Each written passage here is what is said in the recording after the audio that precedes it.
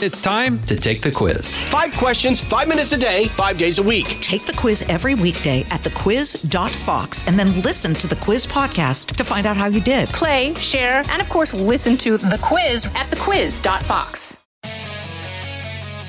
Live from the Fox News radio studios in New York City, fresh off the set of Fox and Friends, it's America's receptive voice, Brian Kilmeade.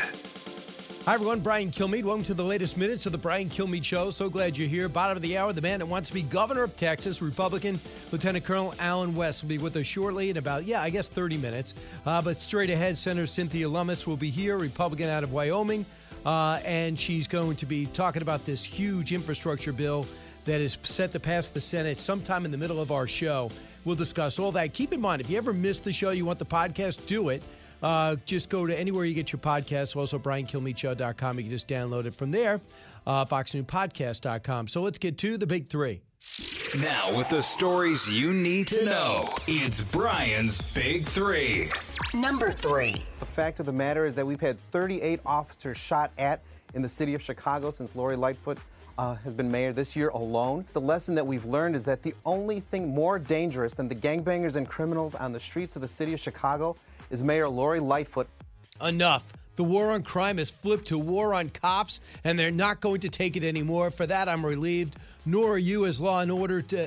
Nor are you, as I understand. Law and order and disorder reigns nationwide. I think things are beginning to come back into line because things have to get worse before they get better. Is it time to push back? I say yes. Number 2. Yesterday, we saw Senate Democrats unveil their plans for $3.5 trillion, the human side of infrastructure. That's the part that changes government permanently. The once you have pre-K for everyone, once you add some of those, like they're not going to go away, that's how you have a legacy presidency. Yeah, that's what it is. Get us involved in programs we can't afford. Fantastic. Mike Allen of Axios saying the facts. Infrastructure is about to pass with 20 Republicans joining Democrats. But what's in the Senate package and what does Senator Schumer plan to do with his own package that is at least $3.5 trillion, which is probably a lot more. For the country, it could not be worse. Number 1. The data comes out very clear on this. If you're between the ages of 25 and 54, the deaths per 100,000 are still very, very low. The White House doesn't want to give that information because their entire goal is zero COVID, so Joe Biden can run around saying that he solved the pandemic. There you go. Byron Donald saying it again. Delta variant rises, mask mania heats up in our schools, and group gatherings are being scrutinized as hypocrisy reigns supreme from the squad to Obama's birthday bash. This as the controversies are raging all around the world, and the lab leak theory gains more credibility and more supporters. All things pandemic coming your way. That's where we'll start. We know that kids are getting the virus, the Delta variant, more than they were getting the virus. Why do they have a greater percentage? Couple of reasons. Number one, it is more contagious, yes, and less lethal, true. And the reason why there's more kids, because there's more seniors vaccinated. Almost all of them are. I think 85% of seniors, because they know they're in that prime area. But the question is, should parents be in control of their kids and what they go to school with? I mean, we give them school bags, you give them supplies, you make sure that you go show up for parent-teacher conferences. But when it comes to putting on masks, should you be in control a year and a half into this pandemic? I say yes. So does the governor of Texas. So does the governor of Mississippi. So does the governor of Florida.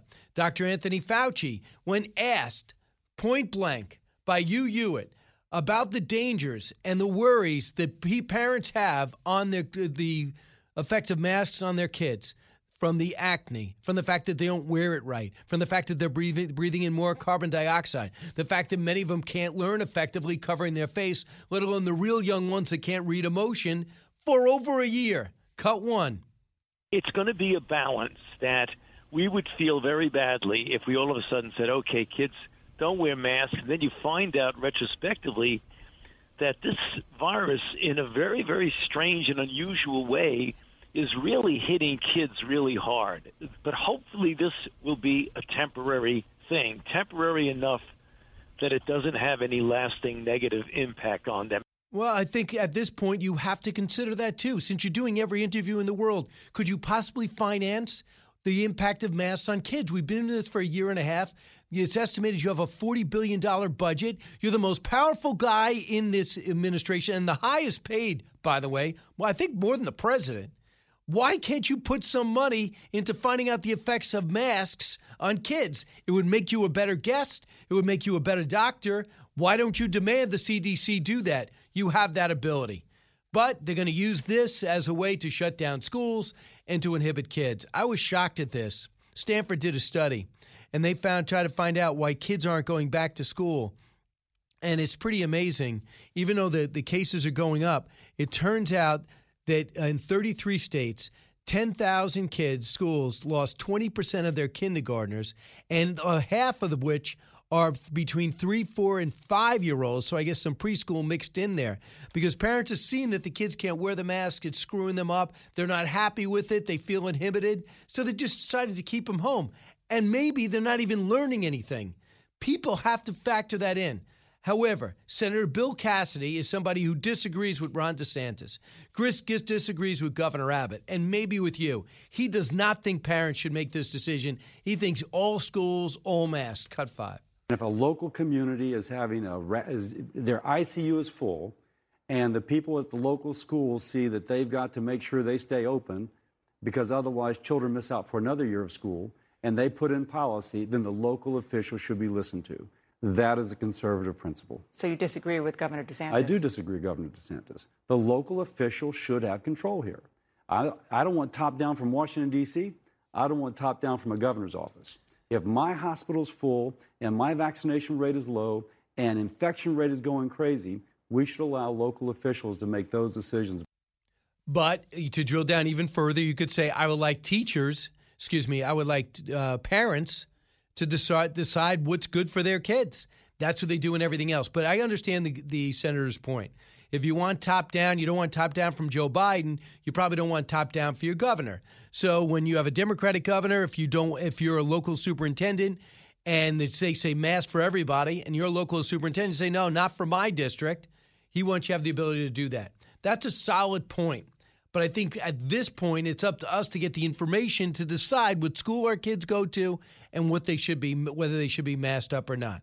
I would not have my kid in a mask, especially when we don't even have the study to know if they're getting some damage done.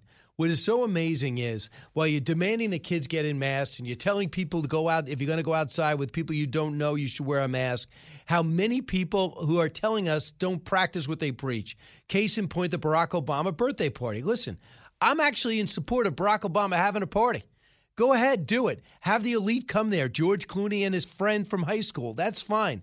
To have Stephen Colbert. After all, you owe the late night host so much for the job that you got, and the fact that Joe Biden is able to pretend as if he's got no deficiencies and people aren't even pointing out some of his mistrips, which are on a daily basis. Invite all the late night hosts like Stephen Colbert. Go ahead. But then don't turn around and tell us to mask up. Don't tell Joe Biden to tell the world to mask up. Don't tell us to listen to the CDC. This is a joke. Then you have Tlaib tweeting out mask up and ridiculing Rand Paul. And there's video this weekend of her dancing at a wedding. And it's a lot of video. And it's a lot of dancing. You can't have it both ways. Miranda Devine found that out, pointed that out, wrote about it, and talked about it. Cut 9. I think I give him extra points because, he didn't really scale down, but he took the opportunity, as you said, to disinvite Nancy Pelosi. And to me, anybody who does that is very smart. The party was a lot better without her, I'm sure. And there she was trailing around Martha's Vineyard, looking all wistful and trying to bump into him. Look, I think good on him. The party was so much better. And, we're all adults. It's the hypocrisy that gets us, really. So the cases are rising. I believe that this variant, if you look back at India who had the variant and the UK who had the variant, in a couple of weeks this thing is supposed to get over the edge and then it's going to turn around. So we'll discuss all that and the hypocrisy that's reigning supreme. And I just think that if you're going to come out and you're going to say everybody wear a mask, you're going to say if you're in a crowded environment, you should make sure, even if you're outside, you wear a mask. And then if you're Anthony Fauci, you criticize the Sturgis bike rally for the second year in a row when there was no major problem after that. At the same time, you don't bring up what's happening at the border. You don't bring up what's happening with Barack Obama's party. I see pure politics. That's why I have no interest in what he's saying. And when are people going to realize he has zero credibility with maybe 50 to 60% of the country? He's ineffective. He should resign. And why he does all these interviews instead of doing work for a living, I'll never understand. Why is a doctor commenting on my lifestyle choices enough? We'll talk about origins a little bit later. But the other thing I wanted to bring up, and I think is pretty noteworthy, is what was in the Washington Post. And that is a condemnation of the border policies of Joe Biden. In a gentle push nudge, talking about the embarrassment that is taking place because Joe Biden has no policy at the border and has numbers that are relatively real. 1.5 million have come across the border since he took over, and he has not addressed it. Listen to how they mock Vice President Harris. In this, I'll just read you right from it. Harris and administration officials have described short-term steps designed to get a handle on deterring the current tsunami of migrants and asylum seekers at the border. By the way, that's a crisis. But the convoluted messaging telling migrants not to seek entry while at the same time relaxing or scrapping the array of measures that would actually dissuade them and providing relief to migrants on both sides of the border has been a failure. The failure is measurable and politically toxic. As a mid-July, a staggering 1.1 unauthorized border crossings apprehended so far this year, which began on October 1st. Nearly 190,000 migrants, a record monthly total high, were taken into custody by border officials in June alone. 843 last Wednesday, an average of 500 unaccompanied minors each day since. This is a disaster. And the Washington Post isn't doing it for you or I or make our country better. They're doing it to make sure Joe Biden knows how the American people are going to kick him and his party with a huge shot to the groin come Election Day. If you don't fix this, you're going to lose the House, maybe the Senate. And they don't want that to happen. When we come back, the senator from Wyoming, Brian Kilmeade Show. Getting past all the rhetoric, it's Brian Kilmeade. I'm Guy Benson. Join me weekdays at 3 p.m. Eastern as we break down the biggest stories of the day with some of the biggest newsmakers and guests. Listen live on the Fox News app or get the free podcast at GuyBensonShow.com. As many of you know from your own life experiences, a life in so-called blue-collar work is something to be proud of. It is very rewarding to work that has impact on your friends, your neighbors, and your family's lives. Great successes can be had in the blue-collar career. There's no degree requirement for achieving comfort, peace, and freedom. While schools cut shop classes and funnel students into colleges, there are plenty of options for hard workers who are ready to take advantage of open positions. Many young people today assume that college is the only way to achieve success in life. That is not true. Let me introduce you to Ken Rusk. Ken spent his younger years digging ditches and working in construction. He never went to college. Instead, he made goals, planned, and worked hard for 30 years. Now, Ken is a successful entrepreneur with multiple businesses and revenue streams. In his national best-selling book, Blue Collar Cash, Ken shares his insights from over 30 years of working in blue-collar trades as an entrepreneur, mentor, and life coach. Now he's created a guide made specifically for you and your unique situation. This guide will give you or someone you love the tools you need to start designing the life of their dreams. You can achieve your dreams regardless of your educational background or your past. Go to kenrusk.com/path to learn more. That's kenrusk.com/path.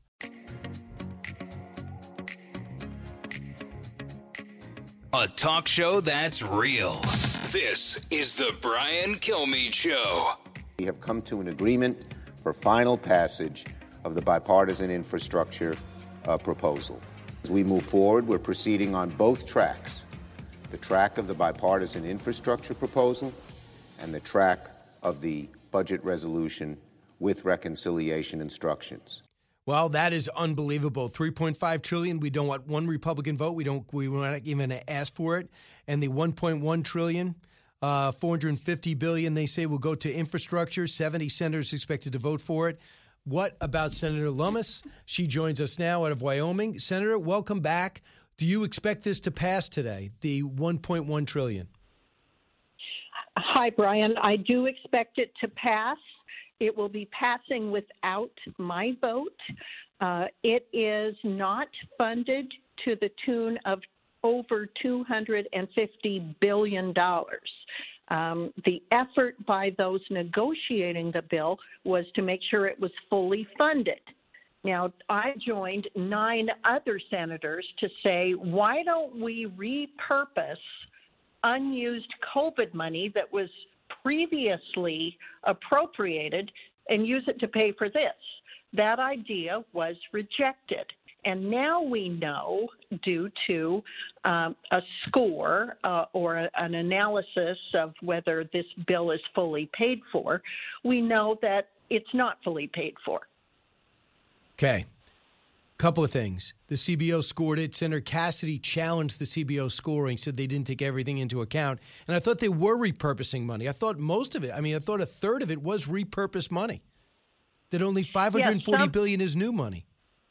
Yeah, some of it is repurposed money. Not enough of it is repurposed money.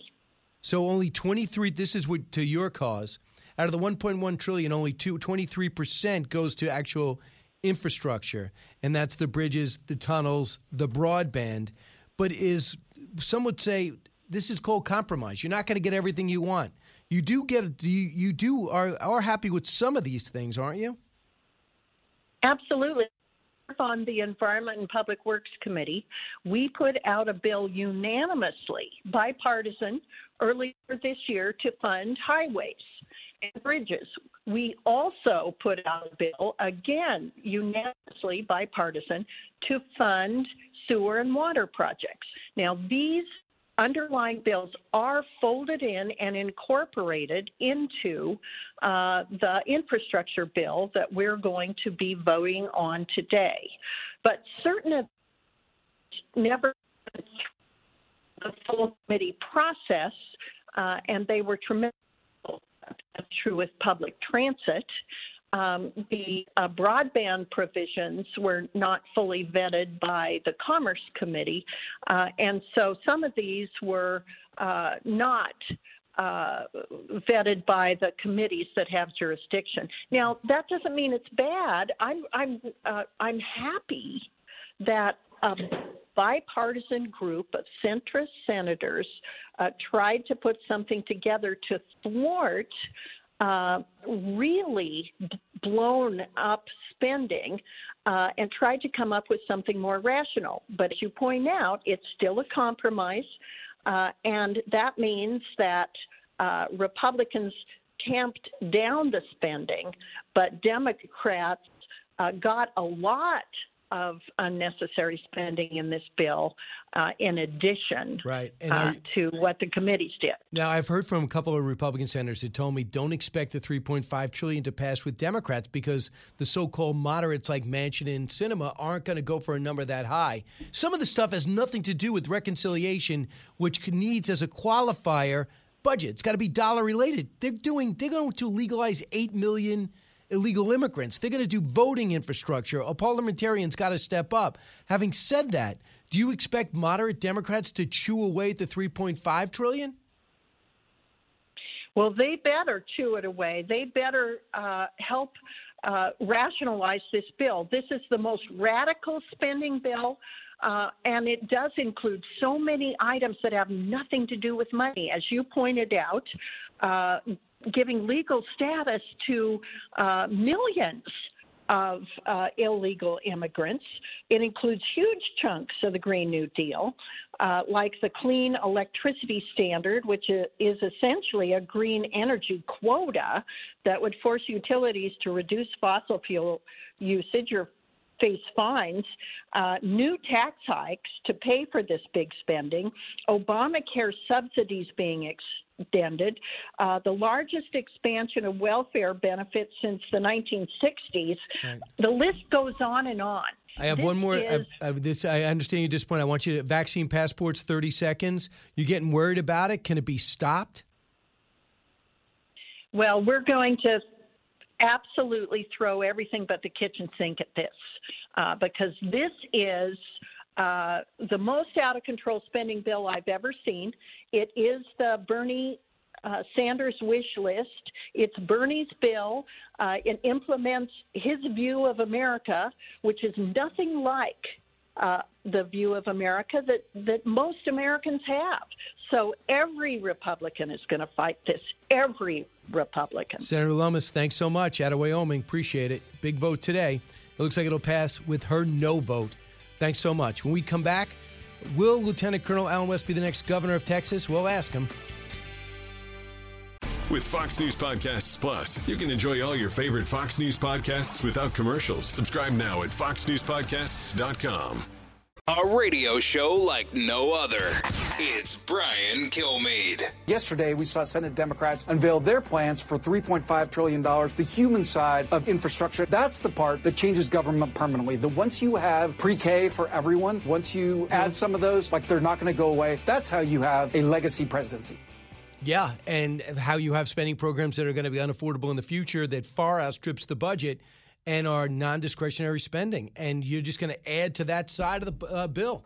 And now we're going to have automatic payments from Social Security to Medicare to Medicaid, now automatic preschool, automatic community college, elder care. Medicare is going to be expanded, downgraded, I think 55 and over now. I cannot even mention the school lunches for everyone.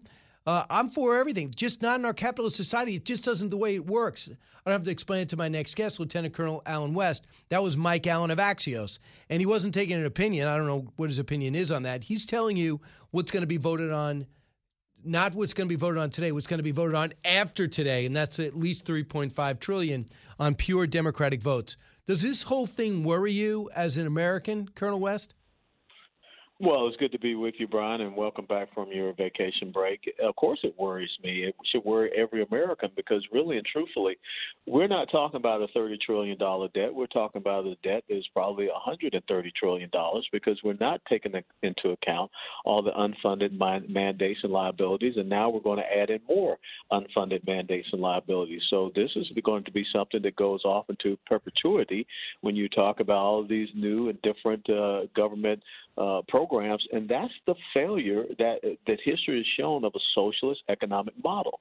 When you try to nationalize all economic production, when you try to have these massive governmental programs that are going to take care of people from the moment they're born to the moment they die, you cannot tax yourself into being able to cover all of those expenditures and that spending. And the thing is, unless you're going to give up a lot of freedom and maybe 45 to 55% of your income, they said they're going to do it by raising taxes on wealthy families and corporations who cheat. I don't know. You tell me. Is there a better way for corporations to pay a different part of their money? I mean, we have a tax system now. Mm-hmm. I don't think just going up to Amazon saying paying more, they're going to say, well, look at all the people I'm employing. These are the rules. So you're just going to go try to tax corporations. What's stopping them? Well, the thing is that you're going to drive those corporations out of the United States of America. You're going to drive them out of business. And furthermore, you're paying people to stay at home and not work. So I think we have 10 million job openings across the United States of America, job openings that should be filled. But unfortunately, you have the government competing with the private sector in the open market. And the government doesn't have to worry about raising capital like what you see in the private sector or definitely a small business. The government just raises taxes in order to raise capital.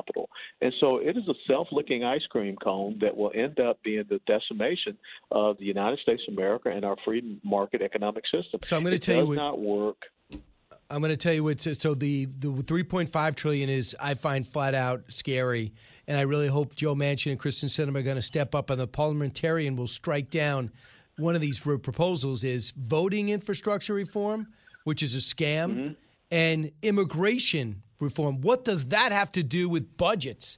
Reconciliation should be for budgets, and that has nothing to do with budgets. Yeah. But the other bill I want to get you on, too, this is what Senator Portman said, Republican, former OMB director for Bush of Ohio, says, we as a country have an infrastructure system that's badly in need of repair. China's trying to outcompete us in every way, including having better ports, better rail, better airports, the ability to both buy and sell their products overseas. And we here in America want to be at the top of the list. He believes this $1.1 trillion does that. What do you think? Well, it may do that, but what I've seen, the estimation is that for about $400 billion, maybe at the most $500 billion, we could take care of those roads and bridges and ports and facilities of that nature. But when you start to read some of the other things that they're talking about, mandating, drunk driving, what you call apparatuses to be in cars, or to start, taxing people based upon the mileage that they're driving. There are a lot of things that go beyond the normal understanding of what infrastructure is supposed to be. And that's the problem that a lot of people have with these, I think, 17 to 18 Republicans that have signed on to this infrastructure package. Yeah, well, but yeah, I think this might end up as 20. So a lot aren't that wanted to. But here's the other worry, Colonel. So if you're Joe Manchin, you literally are saving the republic, or else this whole filibuster would have been blown up. If there was even a liberal in West Virginia, I'm not sure they would have got elected, but Kyrsten Sinema too. I'm not blowing up the filibuster. The thing would be blown up, and the Republicans would take power, and they would twist the country back the other way, but it'll be a mess. We'll all get whiplash. But what do you say to people who think if you show that you're willing to cut a deal and not get everything you want, that will further back people like Manchin, Sinema, Tester, who are from red states or purple states, and now will have a reason to say, hey, liberal Democrats, I can get them to negotiate. They just did. Well, I think that's the important part of it, and that's why the Senate is supposed to be that deliberative body, and that's why measures in the Senate are supposed to be at 60 votes, not just a simple majority like what you see over in the House. And therefore, they're supposed to go in and not look at things based upon a purely ideological perspective, but what will be the best, what will work the best for the American citizen and for the United States of America. And if you have folks that will end up undermining the filibuster, guess what will end up happening?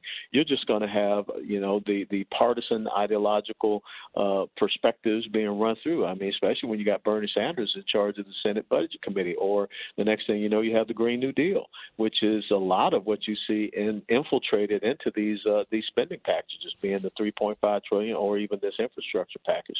So I think it's important that we have people that stand up and understand why we have the Senate, what the duty and responsibility and purpose of the Senate is, and not get sucked up into the vortex of partisanship.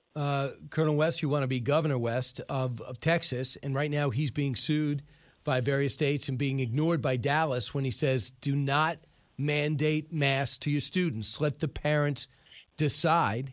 He is getting blowback on that. What would you do?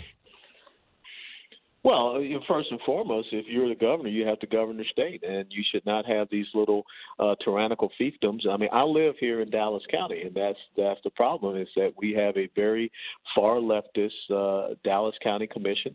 As a matter of fact, the county commissioner there kicked out the only Republican county commissioner because he refused to wear a mask, and because it wasn't mandatory, he said, I have the option to do so. And so now that county judge, Clay Jenkins, is being sued by that Republican. But you've got to stand up and be a lot stronger against these Democrats. We see what the Texas Democrats did in fleeing our state, which you want to talk about the ultimate filibuster to undermine the legislative process. Just leave. Don't show up to do your duties and go to Washington, D.C. And so we need to make sure that we are governing and we are leading here in the state of Texas and not allowing the Democrats to undermine us. But a couple of things. They say, I haven't seen this, but they say the governor has asked people on elective surgeries to put them off because your hospitals are full. It says the latest data shows 9,500 people are currently hospitalized with COVID-19. Abbott announced the out-of-state healthcare workers could come to assist. Intensive care units in Houston resemble a war zone, according to a local Dallas reporter, ABC reporter in Dallas. Is that the case that you've heard of? Well, I haven't really seen that. I mean, I have a daughter that's a physician assistant, and she hadn't, said anything to me about the emergency rooms or beds overflowing in the hospital where she works. But this is the issue. when you have an open borders policy, when you are allowing last month 210,000 people to come into the United States of America through Texas, and they're not getting tested for COVID, they're not getting vaccinated and what have you, then they show up and they end up in your hospitals just the same as they're ending up in our hotels and they're ending up in other states. So I think that what you've seen happen from the Biden administration and to a point from even our administration of our governor is that they have not secured our borders. They have allowed people to come in here that are carrying this virus and they're not getting tested, and they are causing this spike, and they are infecting other law-abiding legal citizens here in the state of Texas, and so they are causing this. And so if we would shut down the border, and oh, by the way, we just had early Saturday morning, the cartels fired 20 shots across the Rio Grande River at a Border Patrol agent. That's an act of war. Absolutely. So I think it is time. I think it's time we start to understand that we're getting invaded, that is affecting our health care. We're getting invaded, that is affecting crime and criminality. And now we have the cartels firing across the border at Border Patrol agents into the state of Texas. So we have got a lot of things we got to work on. Right. So a couple of things before I talk about the border, because the Washington Post wrote up condemning Joe Biden's bad policy. It was amazing. So this shows how bad it is, but they're just trying to get him straightening things out politically so they don't fail miserably in 2022, which I think is going to happen. Yeah. But I want to get your take on this. Is leadership sometimes admitting that you got it wrong?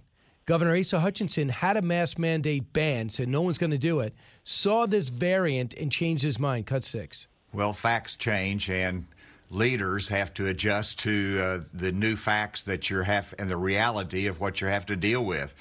Whenever I signed that law, our cases were low. We were hoping that the whole thing was gone in terms of the virus, but it roared back with the Delta variant.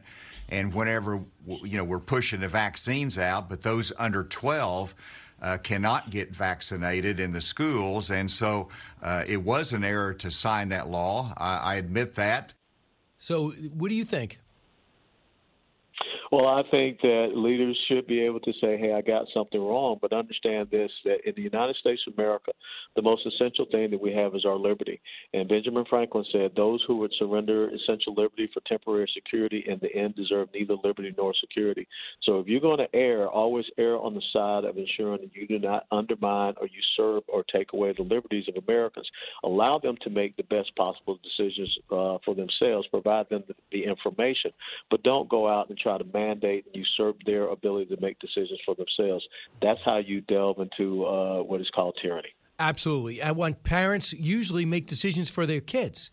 And if there's a situation where it's a tough situation in inner city, okay, make adjustments. You know your city, you're the mayor, you're the superintendent, whatever it is. But for the most part, you're taking the decisions away from parents about their kids, many of which are having breathing problems because of the carbon dioxide that's going right back in their face. They're getting rashes, they can't concentrate, and it's been over a year. So I want to get your take on this. Why would the Washington Post rip the Biden administration's terrible, incoherent strategy at the border? Here's one of the quotes. Officials have effectively reversed and rolled back the Trump administration's, their words, pernicious policies, but without a clear roadmap to address the crisis. A decade-high surge in illegal border crossings or the long-term challenge driving migration, dysfunctional disorder or decay in Central America, the convoluted messaging telling migrants not to seek entry in the U.S., while at the same time relaxing or scrapping an array of measures that would actually dissuade them and providing relief to migrants on both sides of the border, has been a failure. I'd expect that in Colonel West's column, not in the Washington Post editorial page. What's going on here? Well, you already talked about it. I would look at this as a rule of law issue. They're looking at it as a political issue because they don't want to lose political power and political control. What they see now is that you have the Biden administration that has completely abdicated their constitutional duty and responsibility. They're not even paying attention to it. You've got the quote-unquote border czar, Vice President Kamala Harris, except for about, a 2-hour drive-by into El Paso. She hadn't been here. The president hasn't been here, and you now have an administration that is aiding and abetting drug, human, and sex trafficking. Now, that's not even debatable. So how are they going to defend their policy on the border when you see what has happened with fentanyl, when you see what has happened with the spread of the COVID, when you see what is happening when you got 20 shots being fired from Mexico at a Border Patrol agent across the Rio Grande River, and there's no response. And so they realize what is happening here. They're losing this issue, and they do not want to see the Armageddon, the political Armageddon that's coming in 2022 and 2024. Yeah, and finally, Afghanistan. We've lost so many provinces so quickly. Yeah. Admiral Kirby said, it's not a good situation. No kidding. Are we prepared just to give up the whole country to an Islamic extremist fundamentalist organization that will still welcome al-Qaeda? Is that okay? Well, I guess when you go back and you look what happened in the Obama-Biden administration when Barack Obama made the unilateral decision to withdraw out of Iraq, and you saw when you create that vacuum, who filled that void, it was ISIS.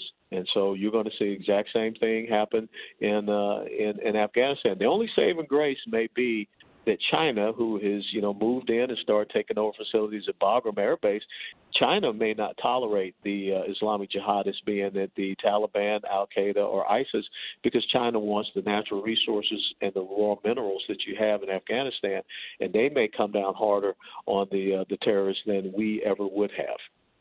Thanks so much, Colonel West. If people want to support you run for governor, where do they go?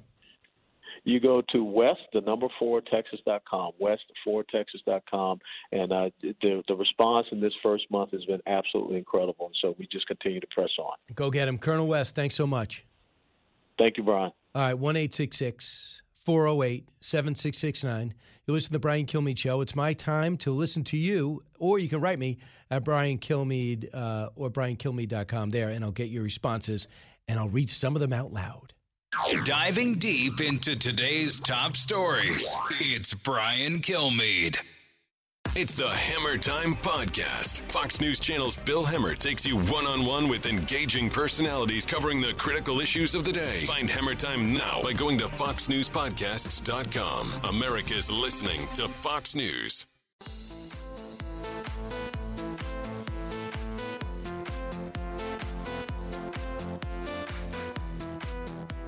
The more you listen, the more you'll know. It's Brian Kilmeade. Other people said, this is really being overblown. They're following all the safety precautions. People are going to sporting events that are bigger than this. This is going to be safe. This is a sophisticated, vaccinated crowd.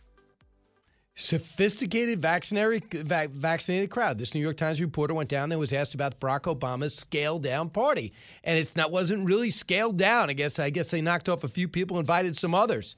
Stephen Colbert joked about on his show that he got invited after they said to scale it back. So that is some of the controversy. Now, some of the controversy, that is Annie Carney.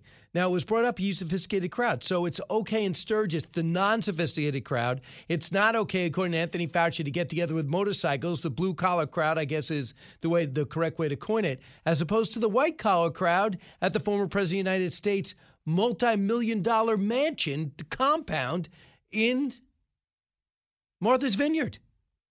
So now there's backlash because they say Fox took it out of context. I don't know. That was pretty much in context.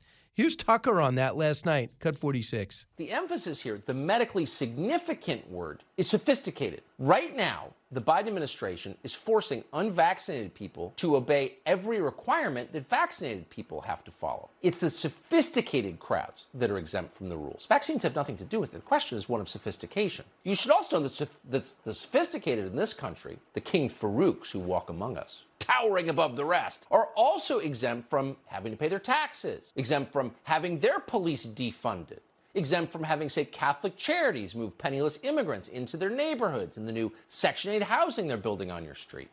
They don't have to deal with any of that because they're sophisticated. It's nice to be sophisticated. You know what, though? It's bad to be unsophisticated. Because if you're unsophisticated, CNN will not come to your defense. Its anchors will not defend you when you ignore the rules. Instead, when you're unsophisticated, they will devote hours of coverage to mocking and deriding you. Like they did with Sturgis. Go to briankilmeade.com.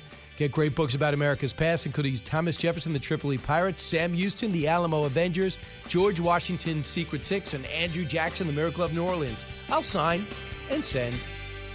From the Fox News Podcasts Network, download and listen to The Untold Story with Martha McCallum. The host of The Story on Fox News Channel sits down with major newsmakers each week to get their untold story. Subscribe and listen now by going to foxnewspodcasts.com.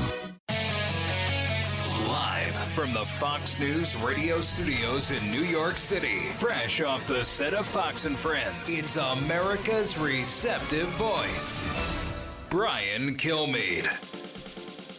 Thanks so much for listening to everybody. This is the Brian Kilmeade Show coming to you from New York, heard around the country, heard around the world. This hour, we're going to be joined by somebody, maybe one of the smartest people in Washington, who really understands dollars and cents and taxes. One of the brainchilds behind the Trump administration's revamping of taxes, and that is Congressman Kevin Brady will be with us. And we'll do a simulcast with Barney and Company. You'll get a chance to see what I look like. If you're not watching on Fox Nation right now, you'll be watching on FBN, so I'll do a simulcast as we always do. So let's get to, by the way, just quick announcement. Today, what's going to be happening today, in about a few hours, Senate Majority Leader Schumer is expected to hold his weekly press conference. Why is it impactful? The infrastructure bill is on the threshold, the doorstep of passing. And he wasted one breath before he said, I have another one to jam down your throat. We're going to see what they say about that. Then Senate GOP leaders expected to hold their press conference 15 minutes right after. So we'll see how that goes. So let's get to the big three.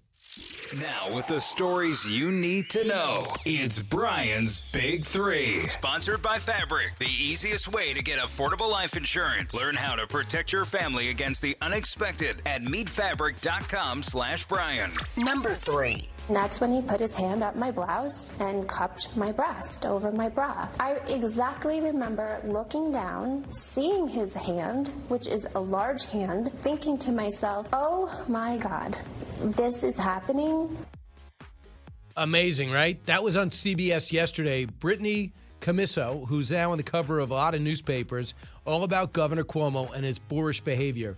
How much worse can it get? Cuomo has more accusers coming forward. His allies are quitting or going down in flames, and the impeachment inquiry has been fast-tracked. His only response? Quote, he's in a fighting mood, close quote. I say, okay, knock him out. How much damage is he doing to his party, his state, his family?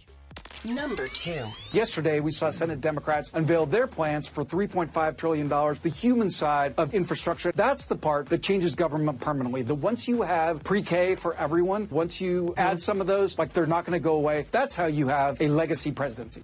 That's true. And to me, it's a terrible legacy. Infrastructure is about to pass with 20 Republicans joining Democrats, as I mentioned.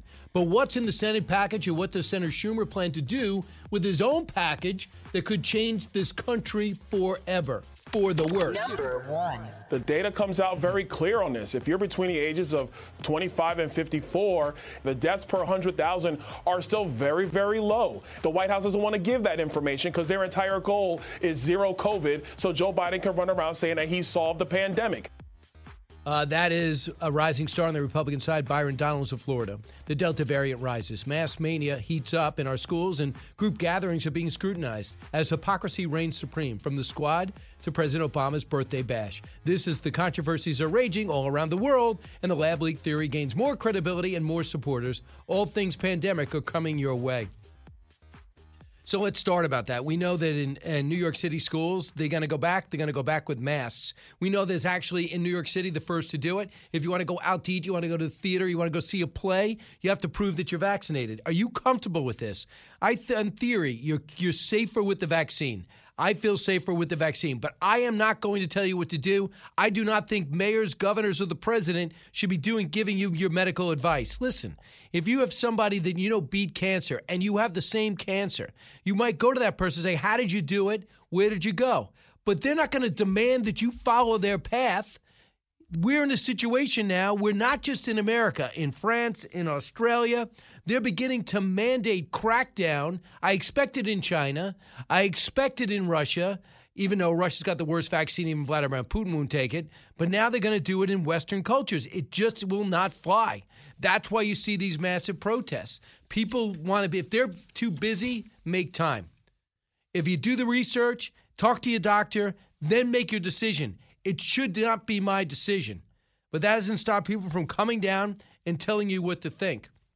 It hasn't stopped governors from making sure that doesn't happen, like in Mississippi, in Texas, and in Florida. It hasn't stopped local jurisdictions in all counties for trying to ignore their governors because they think they know better. Now, that brings us up to school. Should your kids go back to school? Is there a downside to them going back to school? Guess who doesn't know the answer to that? Dr. Anthony Fauci. Because going back to school with a mask is not all blue skies. Cut one. It's going to be a balance that we would feel very badly if we all of a sudden said, okay, kids, don't wear masks. And then you find out retrospectively that this virus, in a very, very strange and unusual way, is really hitting kids really hard. But hopefully this will be a temporary thing, temporary enough that it doesn't have any lasting negative impact on them. So if you read Dr. Makari's, and he'll be on sometime on this show, Dr. Makari's column in the Wall Street Journal, another one written in The Guardian, no one's taken money and put money to find out what masks are and what their effects are in keeping kids safe or hurting them in the classroom. Socially, we've had child psychologists on. It's bad. They don't talk. They can't see expressions. It might not bother me or you, but think about a kid who's trying to figure out they're doing something right. Is somebody mad at them? Is someone happy? Is their classmate friendly? Are they dismayed? Are they angry? We don't know. Because for a year, maybe they've only seen their classmate with a mask on. And get this number. I find this really disturbing and noteworthy. In 33 states, 10,000 schools surveyed lost 20% of their kindergartners. Parents are saying, my kid's not putting it on, and they're not going. My fear is they're not going at all. It's not like they're not being homeschooled. And I think that kindergarten teachers tell me it's tough. It takes a certain skill set. And a lot of parents are good at being parents, but they're not necessarily good at teaching stuff. They didn't go to school to teach. So that worries me. Dr. Francis Collins, who never hops on television without aggravating me, did it again. Cut 3. Yeah, I think we ought to use every public health tool we can when people are dying. Death rates are starting up again, and you just went through the numbers about how many new cases we are seeing. We are on a very steep upswift of that curve, and we ought to be thinking of every possible intervention. You clearly believe the vaccine mandates could make a difference. I do believe they can make a difference. I understand how that can sometimes set off all kinds of resistance. But isn't that a shame, George? I mean, how did we get here? Why is it that a mandate about vaccine or about wearing a mask suddenly becomes a statement of your political party? We never should have let that happen. See, as a doctor, he sounds very political. What do you mean it's a statement of your political party? Parents are being political if they say they want their 7-year-old in a mask? What are you talking about? If you are at work or on the job or on a sports team, is the NFL player, who many of which are very angry right now, including the quarterback of the Vikings, saying, I don't want to take a vaccine shot? Are they being political? Or are they saying, I'm not comfortable with the President of the United States into my health care? Why don't doctors get that? What's next? Now everybody in the military has got to get a shot. How many are going to choose not to stay in the military anymore? And you're talking to somebody that got the shot. But people are tired of the hypocrisy. The other thing I thought was interesting is Martha MacCallum was able to hook up with Dr. Robert Redfield. He's not doing many interviews. He really feels burned by the way he was treated during the Trump years. And he's a pro's pro. And he just talked about something else. When we talk about these crackdowns and the people that are really on the fence or just refusing to take the shot, you're talking about Australia. You're talking about France. You're talking about Germany. You're talking about Greece. You're talking about the entire world. And then it brings up to the statement, where did this all come from? And how do we stop it? How do we stop the Delta variant from morphing into another variant? Dr. Robert Redfield was asked about this. And he said, this lab leak theory, finding out what this is from, is so vital to stopping the next one and this one. And he does not like the way everything was dismissed when he was in office, and mainly because, I believe, my words, not his, Donald Trump was president. Cut 10. We have seen growing evidence to support that this, in fact, was a consequence of a laboratory leak. So I continue to believe, of the two hypotheses, that the laboratory leak is the most likely origin of this virus. It's in a way tragic, because you would then say that this pandemic was caused in a way by science, not necessarily by nature. And I think I'm very disheartened when I've seen how the scientific community failed to approach both hypotheses with an open mind. I mean, I was very rapidly sidelined, threatened, and really put on sort of outed because somehow I believed as a virologist that this virus may have come from the laboratory. Is that unbelievable? So he's the expert, and he's getting threatened not to tell the truth. You wonder why we distrust people who are trying to bring us through this pandemic? Now we find out our real expert's not allowed to use his expertise or tell us something different. Cut 11. And I eventually believe we are going to determine the bulk of evidence will be such that I personally think the answer will be that, unfortunately, this virus emerged as a consequence of experiments in a laboratory where the virus learned and was educated to infect human cells efficiently. Good luck. A little bit more from that interview a little bit later, and that's why people are distrustful. No, it's not political. Don't take the easy way out. Don't think people are a moron because they don't want to do it. Understand that people have had it with politicians telling them what to do. While Barack Obama tells everyone to mask up and tweets every 2 seconds, he has 100 people, 200 people, maybe 500 people at his place without masks. You have Rashida Tlaib tweeting out, mask up, mocking Senator Rand Paul, seen the next day or the day dancing at a wedding over the weekend without a mask on. And then you see the condemnation of the Sturgis bike rally that had almost no ramifications last year. And then they do it again this year. Anthony Fauci ripping them this year, but has nothing to say about it at the border, where 1.5 million people at least have come through. And on estimates, 20% have tested positive. And we're dropping them off in the interior of the country or leaving them in massive tents in the middle of cities. No condemnation of that. That's when he doesn't want to talk politics.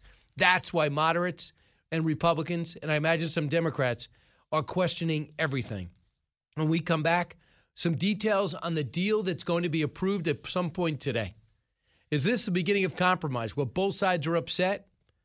And isn't the ultimate kick in the groin that on the same day that a negotiated plan is brought forward and a bill could become law if it passes the House in September, they come out and put together a bill with everything negotiated out of it and say to Republicans, we don't even need you. This is the Brian Kilmeade Show. Your thoughts on that and more, 1-866-408-7669. Questioning everything. It's Brian Kilmeade. New from the Fox News Podcasts Network. My name is Kennedy, and welcome to my podcast, which will, I humbly say, single-handedly save the world. You're welcome. It's Kennedy Saves the World. Subscribe and listen now by going to foxnewspodcasts.com. If you're interested in it, Brian's talking about it. You're with Brian Kilmeade. Day 4 of the Andrew Cuomo death watch. We've been following that story. The governor of New York, yes, the report came back. Yes, sleaze. Democrats are dropping him like he's made of gluten. How is he still there? What does he think is going to happen? I mean, why would you stay at this moment? It's been a whole week since the report came out. They're going to impeach him if he doesn't leave. Wouldn't you rather go on your own accord than, wouldn't you rather be, you can't fire me, I quit, than get impeached in a week? Yeah, well, that is Bill Maher having a more interesting show in the last year than he had for the first 20 years. I find him, he's a little astounded by what's going on, and he finds himself, without Donald Trump to go after, honestly going after the biggest scandal out there that no one's paying attention to, and that is Andrew Cuomo. Andrew Cuomo is buried in any one of these scandals is enough to sink you, whether it's the 11 accusers, probably 13, maybe there's even more that have come forward. Some of them have gone on television to do it. All have gone on the record for the investigation. Then when you have him using his office during office time to write a book that he got $5 million for. And then when you, of course, have the nursing room scandal where they purposely kept the numbers down to make their decision seem less harmful than it actually was. Get this. This Time's Up co-founder Time's Up is a group that was put together to say during the Me Too movement to tell all these guys that are acting boorishly, they're abusing, harassing, and keeping women down at the workplace, time's up. Roberta Kaplan is the founder. Do you know that Andrew Cuomo was meeting with her to check over different press releases he should release to get himself out of trouble? She was trying to help him. She resigned because of that. And here's her statement. The events of the last week have made it clear that our process should be evaluated, and we intend to do that. We need more transparency about our vision of change-making, and we need a more inclusive process to engage the broader survivor community, many of whom have spent years doing the noble work of fighting for women. Yeah, Roberta Kaplan resigns. Unfortunately, recent events, she says, have made it clear that even our apparent allies in the fight to advance women can turn out to be abusers. We have felt the raw, personal, profound pain of that betrayal. Word is he's in a fighting mood. There it's a betrayal. So that's not an apology. Matt, you're in California. Hey, Matt. Hey, morning, Brian. How are you, man? Good. Hey, thanks for being a voice of sanity in this river of insanity we live in. I just got a quick point I wanted to make to you. What are we doing with this whole COVID thing, man? Who are we supposed to listen to? I'm a disabled veteran. My father's a veteran. My son's active duty. And now they're going to mandate this in the military, which is going to cause I don't know how many people that are active duty to sit there and say, hey, I don't want to be part of the service anymore. That does nothing but detriment our readiness. Who are we supposed to listen to, Brian? Well, I'll tell you what, I'm really curious to see how this plays out. Does General Austin got to stand up to anybody? All he does is what all the politicians want him to do. He's supposed to be this general to stand up when things are wrong. You going to tell me General Mattis would have signed on to that? Or Bob Gates? You got to consult with people. You got to find out how many amongst each and every unit are unwilling to do this. What if everyone in the military defies an order, Matt? Well, that's what we're seeing, Brian. We're seeing the brass that are turning into sheep. They're mindless. They've forgotten their primary purpose, which is to support and defend our soldiers and make sure that our country is safe, not to just bend over to the political whims of these liberal nut jobs. Is your son going to take it? He's already vaccinated, Brian. Yeah, he was part of the COVID response team that went down to L.A. that was administering inoculations down there. Now, on the other side of that topic, I'm not, and I'm not going to, because like I just asked you, I know it's probably rhetorical, Brian, but who are you supposed to listen to? You get 6 different stories every time you listen to. You know what I would do, Matt? This is what I would do. This is my answer to everybody's question. I'm lucky enough. There's so many doctors here that I have on the show. I talk to them, and I have my own doctor. And that's how I made my decision. They explained to me what the mRNA technology was. They said Johnson & Johnson's a totally different technology. You got to think about what you want to do. But I was determined to get my life back. I think this is the quickest way to do it, to get vaccinated. And I do believe there's so much on the line with these companies that they wouldn't do something that was going to be harmful or detrimental to our ultimate survival because it would destroy them too. And I do think that this technology has been around for 10, 12 years. So I get it. So I would take it, but I didn't do it because I listened to Brian Williams on MSNBC or Rachel Maddow or Anderson Cooper. I should not get my medical advice from a talk show host. I don't think anybody should. And I just ask you, is there someone at the VA that you know? Is there a doctor in the family you trust? They talk to other doctors. They read the journals. And I'm sure they were more than likely going to green light it for you. And that would make you... At least you know you did your due diligence. Right, and I've done that, Brian. I've talked to several people, and, like I said, some of the docs tell me one thing, and then some of the other ones have actually had, the inoculation, and they've had side effects from it. So yeah, again, and I've had people had side effects, and some people, and I've talked about it on the show. Thanks so much, Matt. You got to make your own decisions, and mandates are way out of bounds for America anyway. Living the Bream is a podcast hosted by Fox News Channel's Shannon Bream, sharing inspirational stories, personal anecdotes, and an insider's perspective on actions and rulings from the High Court. Subscribe and listen now by going to foxnewspodcasts.com. America's listening to Fox News.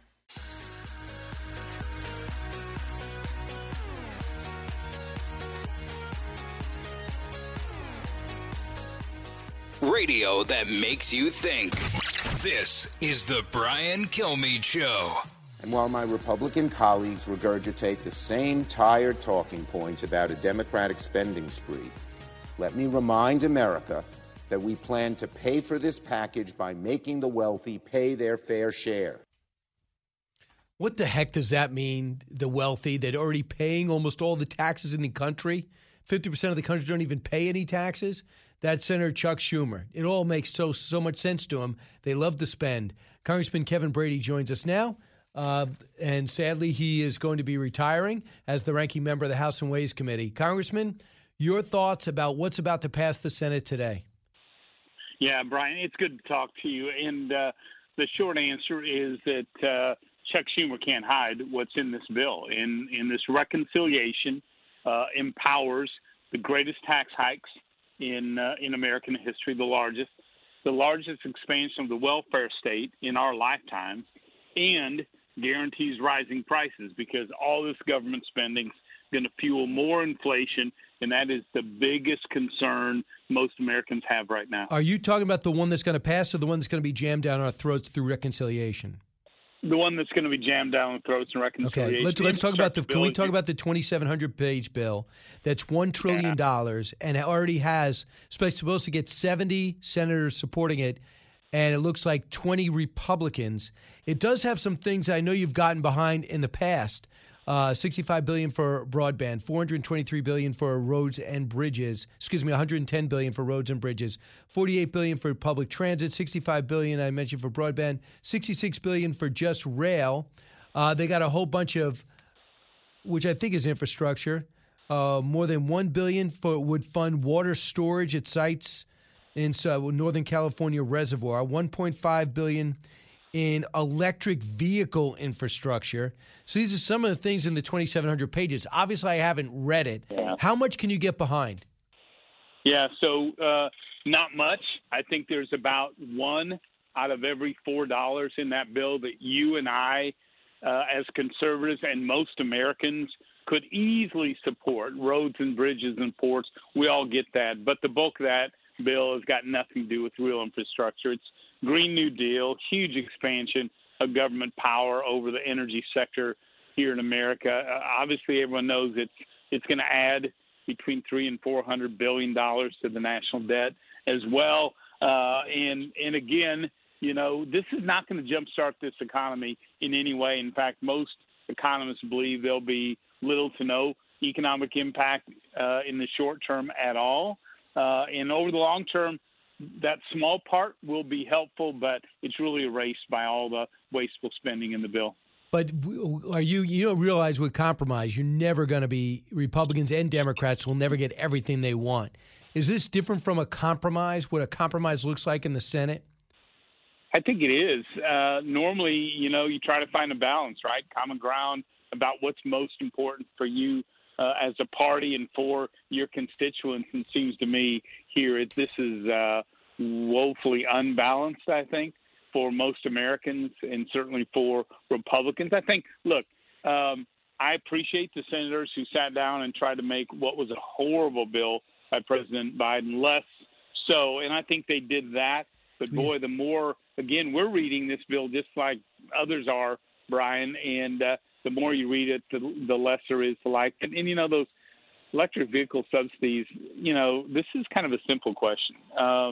If your neighbor decides to buy an electric vehicle, should you be compelled to send them $7,500 of your taxes because they choose to? And if a big auto company says, we're going to sell 1 million electric vehicles within the next few years, should you also be compelled to send that company, subsidies because they made that choice?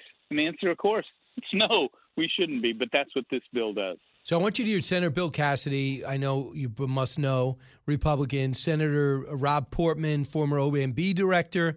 He says this is good for the country. We needed to compete. Here's what Cassidy said about Senator Mike Lee, who came on and just ripped it from limb to limb, kind of like you're doing. Just about everything he said is wrong. Mike's a lawyer, and lawyers are often very confident in what they say, but he's speaking of things he does not know about. And I like him, but let's just be honest about it.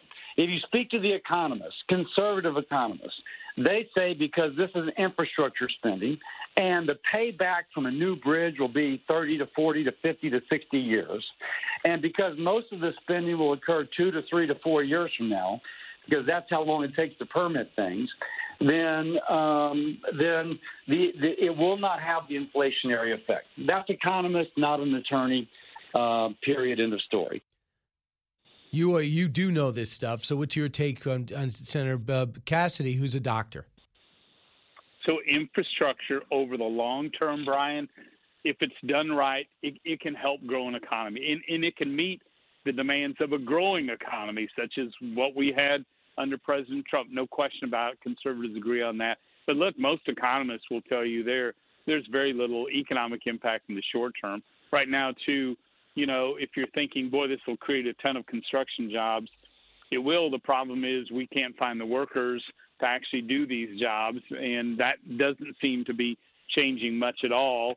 And again, if the bulk of this bill is not that true infrastructure, but just more government spending on whoever their special favored interests are at the time. We saw this under the Obama-Biden stimulus. Remember that of 2010 where they made sort of the same promises, but what we know is that was one of the worst economic recoveries of our lifetime because it really didn't go to the infrastructure that was needed. So let's move to the other infrastructure bill. This is 92 pages. It lays the groundwork, according to Chuck Schumer, for legislation that over a decade would pour mountains of cash into their priorities: legal status for millions of illegals, clean energy manufacturing, free pre-K, free community college, free elder care, expand Medicare, lower drug costs, boost child care, end school lunches. This is going to be $3.5 trillion, and they're going to get the money by increasing taxes on companies and wealthy families. So this, to me, is the scariest thing that I have seen, and the fact that they're not even trying to do this legislatively unnerves me. Yeah, Brian, there is no effort to try to find common ground on any of this, and because they don't want to. The truth is, this is the greatest expansion of the welfare state we've ever seen. This is their New Deal, for America. And what they're doing is using this crisis, the pandemic, to take temporary COVID measures and create permanent entitlements that we can never hope to afford, never hope to pay for in our lifetime. And it is an excuse for them for the largest tax hikes, in history. And those tax hikes, by the way, new analysis shows the second one in a row shows that many of these tax hikes end up landing. They talk about the wealthy and businesses, corporations, but they end up landing on middle-class families in a big way. Where will the parliamentarian come in on this? Because you know this, you live this. The parliamentarian's going to keep reconciliation to pure budget items. What does immigration have to do with budget? How are they going to rationalize voting reform legislation in budget? How does that going to do? How are we going to find dollars in that? Well, Brian, you know more, just having said that, than some members of Congress do about reconciliation. This is a very small budget keyhole through which only a few things can go through, and taxes, unfortunately, are one of them. But many of these unrelated items should never be permitted by the Senate parliamentarian. I don't know if they are hoping to drive this through, intimidate the parliamentarian. I don't know what their game plan is, but clearly this is not reconciliation issues. It's got nothing to do with the economy or defeating the virus. This is just a huge opportunity by Democrats to give government just massive control over your daily life, over your health care, certainly over your paycheck. And it's more spending. I mean, it's more than our budget usually is. If you look at how much money they're going to be spending combined. Now, can you possibly explain to me, is it possible to intimidate a parliamentarian to doing something you want? I mean, can't they be protected, literally? Well, they should be. And in the past, Senate parliamentarians have been pretty independent, but persuadable. And as you've noticed this year, Chuck Schumer, as the majority leader in the Senate, has had multiple conversations and made multiple announcements about how they've expanded reconciliation. In fact, they've sort of boasted about that here this year.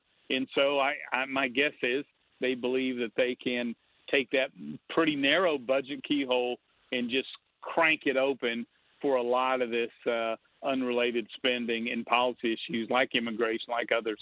So my guess is that's their game plan. But make no mistake, a vote for reconciliation is a vote for these huge tax increases, this great welfare state, and more inflation. All right. Thanks so much. I wish you were not leaving, Kevin Brady. You're too valuable. Congressman Kevin Brady, ranking member of the House and Ways Committee of Texas. Thanks so much, Congressman. Thanks, friend. You got it. Well, I'm with Stuart Varney, FBN, in just a moment. Don't miss it. From the Fox News Podcasts Network. I'm Ben Domenech, publisher of The Federalist, and I'm inviting you to join a new conversation with the smartest thinkers out there about the country and where we're going. Subscribe to the Ben Domenech Podcast. Subscribe and listen now by going to foxnewspodcasts.com. Now, the Brian Kilmeade Show joins Fox Business's Varney and Company with Stuart Varney, live on your radio and on Fox Business. Here's Brian Kilmeade. All right, everybody, welcome back. I'll be able to take on the back end of this. We're on FBN in a matter of moments, one of the fast-growing channels in all of cable, which you can get streamed and you can hear on Sirius. But also keep in mind, too, we'll be able to take some calls on the back end of this, 1-866-408-7669, and get your emails at briankilmeade.com. Just go there. Also, opportunity to tell you I'm going to be on. But let's listen to Stuart Varney right now. 10:51 Eastern Time. That means it's time for Brian Kilmeade. Brian, the New York State Assembly moving towards an impeachment inquiry against Cuomo, and in a few moments at 11 o'clock Eastern, we'll be hearing from the governor's attorney. Look, as I understand it, the moment an impeachment proceeding is formalized, Cuomo loses power. In comes the lieutenant governor. So my guess, he's not going to be the governor, the real governor, for very long. What say you? Well, they're going to do an inquiry. And he's going to have to step down while they do their inquiry, and they're going to come up to the conclusion they already have the vote, so he's going to be gone. Word is the New York Post wrote on the front page that he set a deal with the legislature. He said, listen, let me finish out my term. I don't run for a fourth. And they basically balked, and Carl Hastie, who is the ranking member, came out and said, I never heard about that deal, but it doesn't mean it didn't really happen. My thing is, one of these scandals, Stuart, would have stopped any politician in my lifetime, one of them, let alone the investigation they're doing on the nursing home that's going to come forward in about 10 days, maybe sooner, let alone the one about him using staffers to write his book and getting his $5 million advance during work time, let alone the fact that he gave his family favorite status when very few people had tests, including his brother. And any one of them should destroy him. Along with the 11 accusers, 2 more stepping forward, 1 going on national television. He has nowhere to go. He hasn't paid for housing in a long time. And he thought he was going to be there forever and then to the White House. So someone's got to get into his head that it's over, it's finished, it's through. His quote this morning was, through a staffer, I'm in a fighting mood. Good luck with that. No one's standing with you. All right, what about his brother, Chris Cuomo? The Washington Post says CNN should investigate him because they say he's still advising his brother even after he apologized on air. I mean, should something happen to Chris Cuomo and CNN? Well, listen, Stuart, in our business, I'm done. I really never feel comfortable saying fire him or relieve him or suspend them. That's up to them. But I'm stunned, personally stunned, that after getting that rebuke and being exposed and on those phone calls, whipping his brother's legal team into shape constantly, and then the role he played in that report, now it turns out that he never stopped advising after he apologized to his entire organization and put everybody in jeopardy. I mean, number one, what can you believe anything he says when he says he apologized, he made a mistake? Now, why would you believe anything at all? It's a very serious situation. It looks to me like the Cuomo brothers are on very limited time, but we shall see about that. Brian, forgive me, but I'm going to change the subject. We're going to talk soccer. Lionel Messi. You may know this, you may not know this, but he signed a 2-year deal with Paris Saint-Germain. He gets reportedly $260 million in that 2-year deal. What do you make of that? Look, the other players on the team, Neymar and Mbappe, and now here comes Messi. How are they going to get a team built around 3 gigantic, brilliant egos? I think they're going to win a championship with him. 34 years old, big egos. I understand it. But then I'll find a way. I think they'll find a way to coexist. The other thing is, you say Germain, I say Germain. That's how we're different. But we're always talking soccer here. We know that. But I find it interesting that the first thing announced that he's going to continue at 34 years old for the club he played with since he was a teenager. And then they said, he's not going to stay. He has his press conference. Then there's a report that Barcelona came back at him and said, all right, let's just have you come back. At which time he says, forget it, I'm signing with these guys. He's got a press conference tomorrow at 11 o'clock local time to announce it. They got to get it together because this is so much inequity in international soccer right now. There's some teams that don't even go out and roll the ball on the field. At least in American super sports, we have salary caps or penalties for going over those caps. Well, the soccer world of Europe is ruled by the big money that comes out of the Persian Gulf. Qatar manages PSG, Paris Saint-Germain, and they've got a bottomless pit of money, and they're now dominating European soccer, which is a real problem because smaller teams, they just can't get a look in. I mean, it's a bunch of super clubs that rule the roost. Not necessarily a great future. But my final thought is this. If you want real soccer and real soccer stories, it's Ted Lasso. That's real soccer. A football coach goes over to coach in England. His team gets relegated. That, to me, is a true soccer story. I'm going to leave it at that, Brian, because I don't know where to go after that one. I really don't. It's supposed to be a good show. It is a good show. Shows to watch. I started to watch it briefly. I couldn't get into it. Give it a couple of episodes. It's got romance. I'm just warning you. Okay, if it's got romance, I'm in. Hey, Brian, you're all right. We'll see you again real soon, okay? Thank you, sir. Right. Bob, listen on WLAD in Monroe, Connecticut. Hey, Bob. Hey, I just wanted to say really quick, Brian, you hear the news and the government all talking about $160 billion in the infrastructure. Well, I am in the construction business, and just quick numbers. You redo the GW Bridge in New York, probably going to cost you $10 or $20 billion. So how far does that go? That's a good point. You would know that better than me. Also, the whole thing is, Bob, I would like to know exactly what projects, right? Yeah. If the federal government's got, just tell me what. Is it the Hoover Dam? You know, or that bridge that they want to build up there in Michigan to Canada. What's that going to cost? $50 billion? $60 billion? I mean, we don't see any of that work. We never do.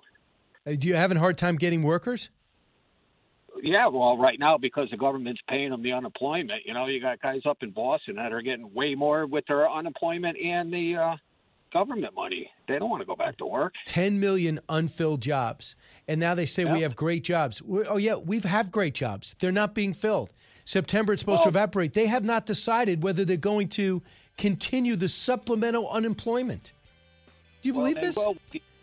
They will with the illegals and the border coming over because all these contractors will pay the cheaper price, and there goes our jobs. Good point, Bob. It's the worker gets screwed all around. This is the Brian Kilmeade Show. Keep it here.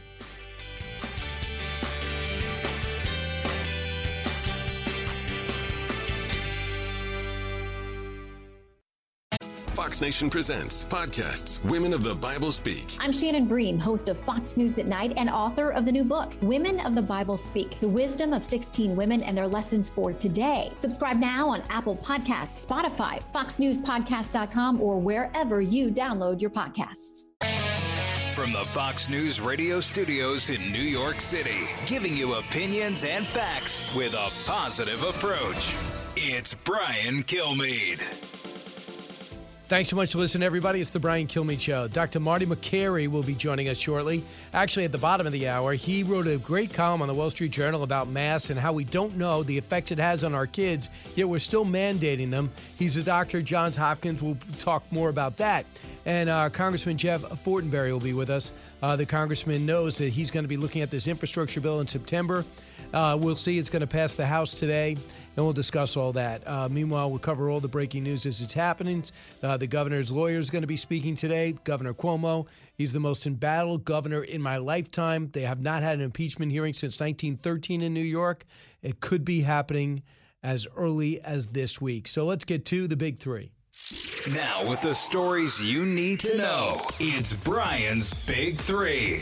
Number 3. And that's when he put his hand up my blouse and cupped my breast over my bra. I exactly remember looking down, seeing his hand, which is a large hand, thinking to myself, oh my God, this is happening. That was on CBS. Brittany Commisso, just one of the accusers of the governor. How much worse can it get? Governor Cuomo has accusers coming forward. His allies are quitting, going down in flames. And the impeachment inquiry has been fast-tracked. His only response? That he's, quote, in a fighting mood. I say knock him out. Next. Number 2. Yesterday, we saw Senate Democrats unveil their plans for $3.5 trillion, the human side of infrastructure. That's the part that changes government permanently. Once you have pre-K for everyone, once you add some of those, like they're not going to go away, that's how you have a legacy presidency. Mike Allen of Axios, infrastructure is about to pass with 20 Republicans joining Dems. But what's in the Senate package? And what does Senator Schumer plan to do with his own package that he does not want Republican support for? And I say if they both pass, it'll change America forever and not for the better. Number 1. The data comes out very clear on this. If you're between the ages of 25 and 54, the deaths per 100,000 are still very, very low. The White House doesn't want to give that information because their entire goal is zero COVID, so Joe Biden can run around saying that he solved the pandemic. He didn't. Delta variant rises. Mass mania heats up in our schools, and group gatherings are being scrutinized. And hypocrisy reigns supreme. From the squad caught dancing at weddings to Obama's birthday bash, maskless, in great crowds. This is the controversies are raging all around the world, and the lab leak theory gains more credible supporters. All things pandemic coming your way and so much more. I'll be brief here because I want to give the congressmen and I want to give the doctors time to talk. But on the pandemic, I'm just stunned by what's happening in this country right now, and then heartened by the fact that almost every other Western society is having the same debate. I'm looking at what's happened in France with hundreds of thousands coming out to protest new mandate. Everyone's got to get vaccinated. In Australia, things got so bad they had to call out the army in working class areas to enforce their new restrictions and these draconian crackdowns. And in China, they don't care. It is raging throughout that country. There is some justice. Not that I want anyone sick, but I want a country to pay the price. And it is China. They started this. The question is, was it intentional or not at this point for any clear-thinking individual? So they are just arresting people, cordoning off people, putting up fences and outlawing them to come out. That's why they choose to stop things, just squelching life because they have no regard for human life. And now we find out, okay, we want to get kids back in school. So if you want them back in school, put masks on. Oh, you don't want to put masks on? That means you want kids to learn from home. No, it's a false choice. Because I believe that parents should be in control of their kids, that they should be the ones to decide if your kid goes to school or not. And when it comes to medical advice, I didn't go to Alan Alda when I was growing up because I realized he was playing an actor on TV. But I go to people on TV that are doctors in real life. I go to my own doctor, other people in the profession, other people that know people. And that's how I decide what to do. I don't want my governor, my superintendent, my principal telling me what to do with my body and my kid. It's not going to happen. That's not the way it should happen anyway. But Anthony Fauci knows better. Cut one. It's going to be a balance that we would feel very badly if we all of a sudden said, okay, kids, don't wear masks. And then you find out retrospectively that this virus, in a very, very strange and unusual way, is really hitting kids really hard. But hopefully this will be a temporary thing, temporary enough that it doesn't have any lasting negative impact on them. Really? Yeah, we hope it's not negative. Take your time. Where's the money to go study this? We'll talk about that at the bottom of the hour. I don't want to belabor it. But now you see politics coming into play because the two governors who heroically opened up their states the soonest now have to deal with the Delta variant, and they refuse to put mandates on their schools. And they told everyone, don't you mandate that every kid wear a mask. It should be a parent's decision. Now there's big pushback. They're suing each other, withholding salaries. It's happening in Texas, and it's happening in Florida. And they love to target those two states, as is the most political union leader in America, Randi Weingarten. Listen to what she said on Meet the Press. The disinformation campaign and what the people like Governor Abbott and Governor DeSantis are doing, they are hurting people in terms of their public health by this disinformation campaign. Listen, I don't know how they're hurting people. It's not disinformation. It's a Delta variant. Most seniors are vaccinated. Therefore, the resistance, and if there's breakthrough, those, for the most part, survive. As if I get it, I haven't been vaccinated, I will survive. But I'm not going to condemn someone for not getting vaccinated. If you want to ask them why and go forward, you want to educate people instead of berating people, you might have a shot at this. But somebody who's had it and been pretty stringent along the way, Rand Paul, he's like, I'm not getting vaccinated. I still have the antibodies. And he said when it comes to mandates, fight it. Cut 7. It's time for us to resist. They can't arrest all of us. They can't keep all of your kids home from school. They can't keep every government building closed. although I've got a long list of ones they might keep closed or ought to keep closed. We don't have to accept the mandates, lockdowns, and harmful policies of the petty tyrants and bureaucrats. We can simply say no, not again. And then he got criticized by Rashid Tlaib. And she goes out and says you should wear a mask, and if you're in big public settings, you should wear a mask and be safe. Fine. She goes out into a wedding, packed. You see all this video of her dancing around without a mask while she's condemning Rand Paul for coming out and saying you shouldn't mandate masks. Incredible. Congressman Byron Donalds also had it, says, I'm not getting vaccinated, cut 8. The data comes out very clear on this. If you're between the ages of 25 and 54, even though you are much more susceptible to the Delta variant, the deaths per 1,000 or the deaths per 100,000 are still very, very low. And so when you give people credible information, you break it down for them, people will actually see, is their risk of infection higher? Yes. Is their risk of hospitalization higher than somebody who's vaccinated? Yes. But their risk of death is still significantly lower than somebody who was in the vulnerable population, either with the original strain or now with the Delta variant. The White House doesn't want to give that information because their entire goal is zero COVID, so Joe Biden can run around saying that he solved the pandemic. Give people real information. They will make decisions for themselves in their own lives. Yeah, right. So his economic policies are pile on debt and act heroic, that you spend our money irresponsibly. Number two, you look at the pandemic. He was getting high marks for that. We know the Delta variant has cut into that. His approval now at 51% and dropping. Now we see him at the border so bad. The Washington Post wrote today that it's a tragedy at the border. It's a comedy of errors at the border. And if they don't get it together, they're going to pay the ultimate price in 2022. Now a switch to another guy in knee-deep in trouble, and that is Governor Andrew Cuomo. We know that he's got multiple scandals and investigations wrapping around him. Currently, his lawyers speaking to the press, outlining everything that they find wrong in the Attorney General's report from a few days ago, which, by the way, the Attorney General, Democrat, with no political agenda, they're going to try to make it seem like she wants to be governor to get him out of the way. Believe me, she would have loved to have found nothing. She didn't. There's too much to ignore. Over 10, 12, 13 accusers, maybe more, are going to come forward. Carl Hastie, who's been accused, New York Assemblyman and the highest ranking member, has been accused of slow-walking this entire thing, said this about the Judiciary Committee, cut 20.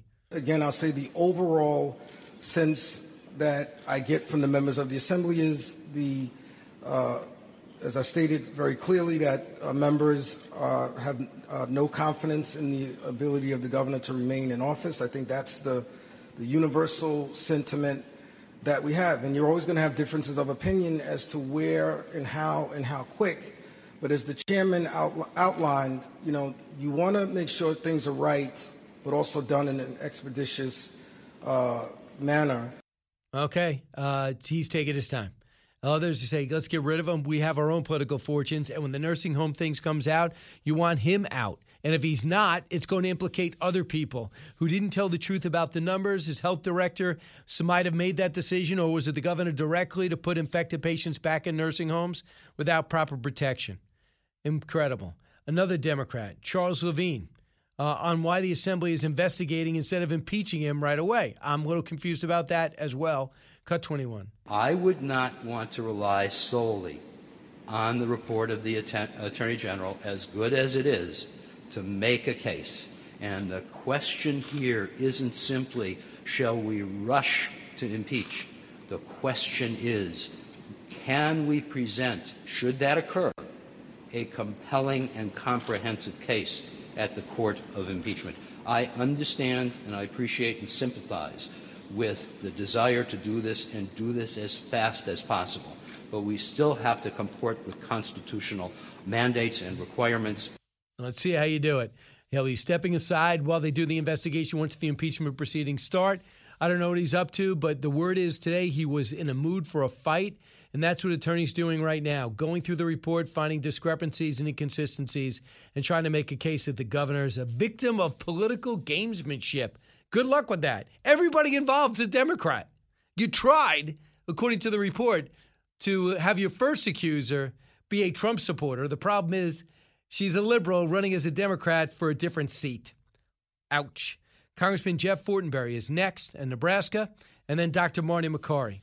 This is the Brian Kilmeade Show. So glad you're here.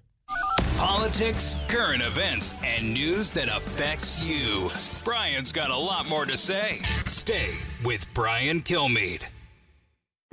Jason in the House, the Jason Chaffetz podcast. Dive deeper than the headlines and the party lines as I take on American life, politics, and entertainment. Subscribe now on foxnewspodcast.com or wherever you download podcasts. Breaking news, unique opinions. Hear it all on the Brian Kilmeade Show.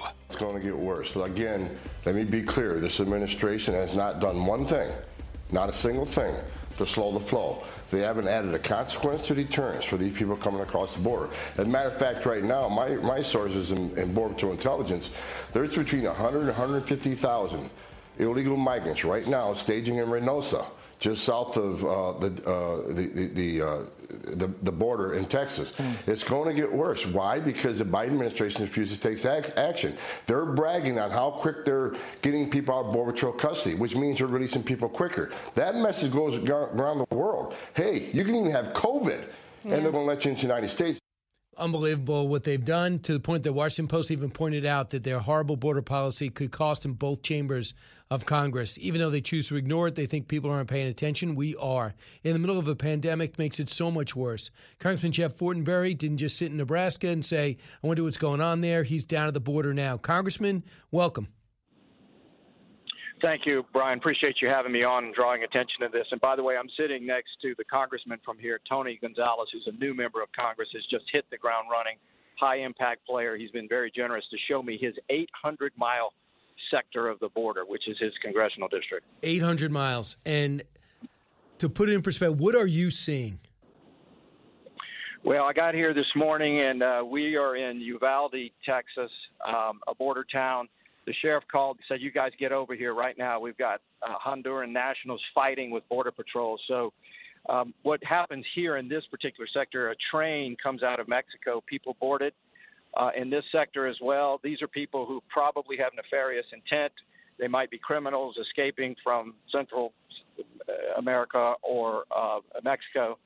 This morning there were 8 Hondurans that jumped off that train. We got there was a chase to apprehend one. 7 were stopped. So it's become the Wild West down here, and you can see up and down these train tracks bottles of water where people just jump and abandon what they have, trash all along the train tracks. And in fact, it's more organized than we believe. This is not just random people coming across. The cartels on the other side of the border are highly organized. The people that are coming into this section, for instance, have GPS trackers on them. They'll come get picked up by someone in America who's coordinating with the cartels on the other side. It's a disaster. It's a disaster that their administration's not focusing on at all. They have Mayorkas coming down Thursday, a Zoom call yesterday. The vice president brings up that and other issues regarding the vaccine. The Washington Post as a clarion call to really the administration, not trying to help the readers, telling officials have effectively reversed and rolled back some of the Trump administration's most pernicious policies. That's a hit. But without a clear roadmap to address the immediate crisis, a decades-high surge in illegal border crossings for the long term, driving migration, dysfunction, disorder, and decay in Central America.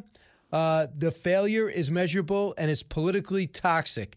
The Washington Post says they're failing. What's it going to take to do something?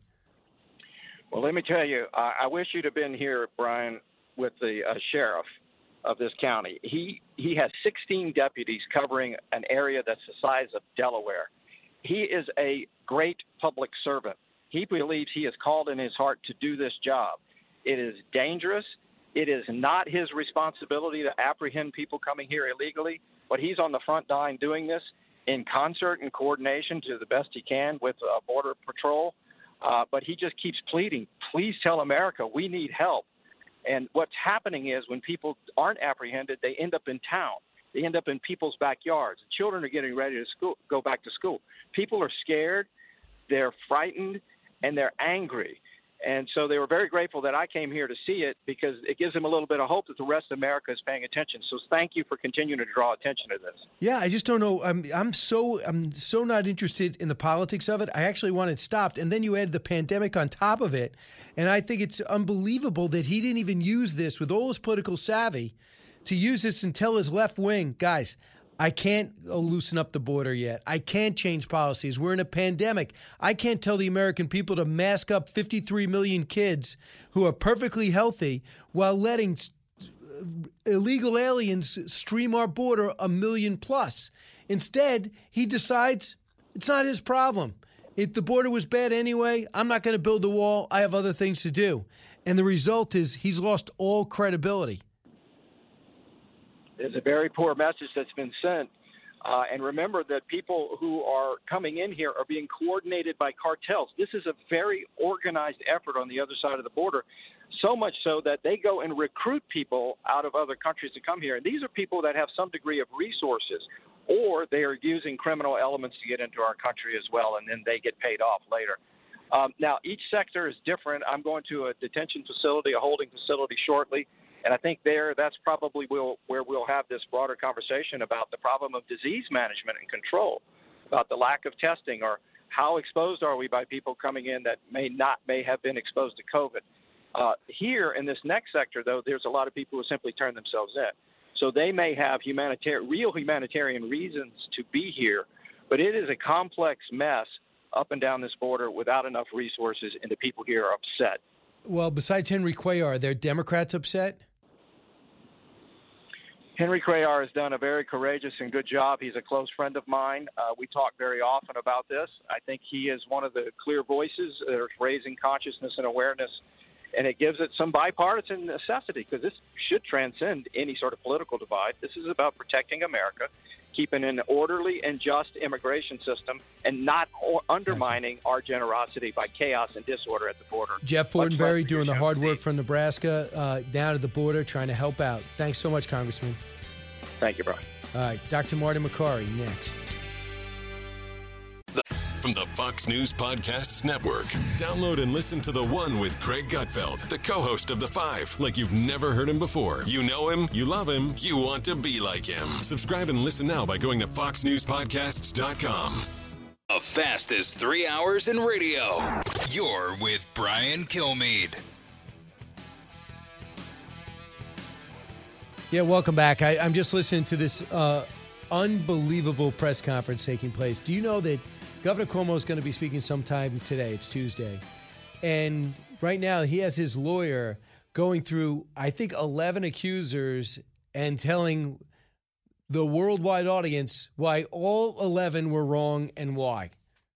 And how the media is running wild with this story. No, there's a 100-plus page report done by a Democratic attorney general on your behavior. This is just the sexual claims. I've never seen anything like it. But let's talk about the pandemic. It's going to be a balance that we would feel very badly if we all of a sudden said, okay, kids, don't wear masks. And then you find out retrospectively that this virus, in a very, very strange and unusual way, is really hitting kids really hard. But hopefully this will be a temporary thing, temporary enough that it doesn't have any lasting negative impact on them. So now they're talking about mask mandates. And, of course, if 53 million kids want to go back to school, according to Anthony Fauci, they all have to wear masks. Famously, some governors that Democrats have really had clashes with. And there are Democratic governors that Republicans clash with. But DeSantis and Abbott, they have high positive cases in their state. And they will not mandate and are making sure nobody mandates that every kid go back to school. With me right now is Dr. Marty Makary. Dr. Makary has written a column in the Wall Street Journal of late and talked about the fact that we just don't even know if masks are helping and the type of damage it's done. And Dr. Makary, little did you know, either does Anthony Fauci. You know, I wish they would talk to speech pathologists right now who are working with kids having trouble with phonation because they haven't visualized a mouth moving in school for almost 2 years now, or psychologists not in the Hamptons, in inner city Baltimore or Oakland, and find out what's happening on the ground. We're playing with fire right now by muzzling and muting children in their normal development for years, and there's no data. There's no science to really tell us what we're doing. I know that this is not your area of expertise, but I'll tell you the reaction to what the medical profession has done. It's outrage, not just in America, but around the world. From Australia to France to Israel to Bulgaria, there were protests over the weekend. 230,000 marched in France because they don't want to be forced to get vaccinated and they don't want to be forced to wear masks. They're denouncing health passes that will require that if they want to eat in cafes. They're holding up signs that say no to dictatorship. It seems as though the global medical profession, doctor, is losing credibility with their clients, with their patients. That's right. And, a lot of these folks have reasonable questions, and rather than answer them or admit we don't know as a medical profession when we don't know, which, by the way, is a lot of stuff, then we're just putting out these very vigorous recommendations, and people have a right to question it. And that's where the credibility goes bad. And I look at these stern answers to these questions, almost demonizing those who have chosen not to get vaccinated. And it's so sad for me because I want all adults who are not immune to get the vaccine. It's life-saving. The 400 people that died yesterday did not have to die if they'd gotten vaccinated. And if we keep putting out this sort of, mixed messaging and make stuff up as we go and, stern kind of condemnation, then we're hurting our own cause. That's what's tough for me to watch. I mean, 2 weeks ago, we heard the stat that 30% of medical workers haven't gotten the vaccine. And, you would think they're around the medical profession. The advice is there if you're not an expert yourself. So for me, I don't feel comfortable telling people to do anything medically. I could tell them what I did, and that's I got the vaccine as soon as I could. But a lot of people don't know what mRNA is. Don't want to know why Johnson & Johnson had the trouble, and did they actually fix the problem? And that was the more traditional way vaccines work. So after a while, people just say, well, you know what? I had it already. I'm not worried about getting it. I got the natural immunity. Oh, I'm going to take my chances. I'm in pretty good shape. I'm going to move on because there's uncertainty in it. And also, people don't like to be vilified for their decisions. It makes Americans especially really dig in. But for people and parents listening right now, even though masks may or may not work, what you're trying to say is the CDC didn't put the money in to study it over the last year to see how effective it is keeping kids safe, even though the numbers are low. Some of the things you write in your column, what are some of the effects of masks on kids? You mentioned about the pronunciation, but there's more than that. That's right. Adults downplay this, and we had a vigorous recommendation to put restrictions and mask 56 million kids with zero data. NIH, by the way, spent more money on the Wuhan Virology Institute than they did on studying masks in kids. And we spent twice as much money on aging research than all of COVID research from the NIH last year. So there's no data, right? We know these cloth masks are the least effective of all the masks, but go ahead and wear them in areas of an outbreak or if the kid is high risk or there's a concern or anybody wants to. But when you force kids with special needs and disabilities, which, by the way, is 5% of school children in America have a cognitive or physical impairment. 160,000, for example, have hearing loss, and they're relying on looking at people verbalize words. The anxiety, 40% of those cases are tied to changes in breathing. So what happens is you wear a mask as a kid, you get higher levels of CO2 in your system, and we can debate whether or not those levels are toxic or not. Let's assume they're not. But it does alter your rate of breathing because your body's trying to blow out more CO2 when it builds up. And so you're altering the respiratory rate in a child. Okay, maybe for an hour or a week or a month, there's little harm. We're coming on 2 years. Have we really established the connection between altered breathing and anxiety and these other mental health problems? I think that's something that we're playing with fire. We've not studied it, and we've assumed that there's zero harm with masks. I don't think that's true for all kids. So how would you want with your kids, or if you had a kid school age, hypothetically, would you send him or her to school with a mask? Yeah, so I'm very close with my nephew and niece, and I have encouraged them to not wear a mask in school so they can learn and be kids and grow and have a human connection. Now, in Arlington, Virginia, where they are, I don't know if they're going to get it because they're getting these edicts, these decrees from, the Royal CDC, and it's like nobody feels comfortable going against it, even though their track record is not only wrong so often, they're often late in removing any restrictions. They're about 2 to 6 months late in reversing things. They have no exit criteria, by the way, for the mask guidance they put out. Very good point. So you're saying you would not. Now, if a vaccine became available for 10 and under, what would it have to contain? What number should it have to reveal for you to support that? And by the way, if there was an active outbreak in that area, I might feel a little differently. But there's not. There's no COVID child who's critically ill in that region that I know of from talking to the doctors in that area. So, the blanket recommendation not only didn't count kids with special needs, which is a lot, it didn't count background level of infections, didn't count immunity, which is 40% of adolescents now. And so if the vaccine were available for younger kids, I'd probably be cautious about the dose. They have a track record of using a dose that's too high in kids. I don't think a 13-year-old who's thin, a thin 13-year-old girl should be getting the same dose as a big 50-year-old heavy man. Yet that's what they've been doing. Guess what? They're seeing cardiomyopathy after the second dose. And in Israel, the first dose was 100% effective. So why do a second dose in young kids? I'd probably recommend go with the low dose. Now, Pfizer realized that the dose was probably too high in teens after they saw 50 per million kids after the second dose get myocarditis. And so they revised the planned dose they were going to do in the trial under 12. So they've acknowledged this, even though public health officials in the White House basically already decided what the trial is going to show, even though the results are not yet published. Very interesting. I'm getting a lot of people who are upset about Anthony Fauci saying, I'd rather put a mask on a kid and say, I'm glad I didn't want to take that chance. What about if people are taking the vaccine and it turns out the vaccine ends up not being effective? They took a chance on that. When do you stop with the chances?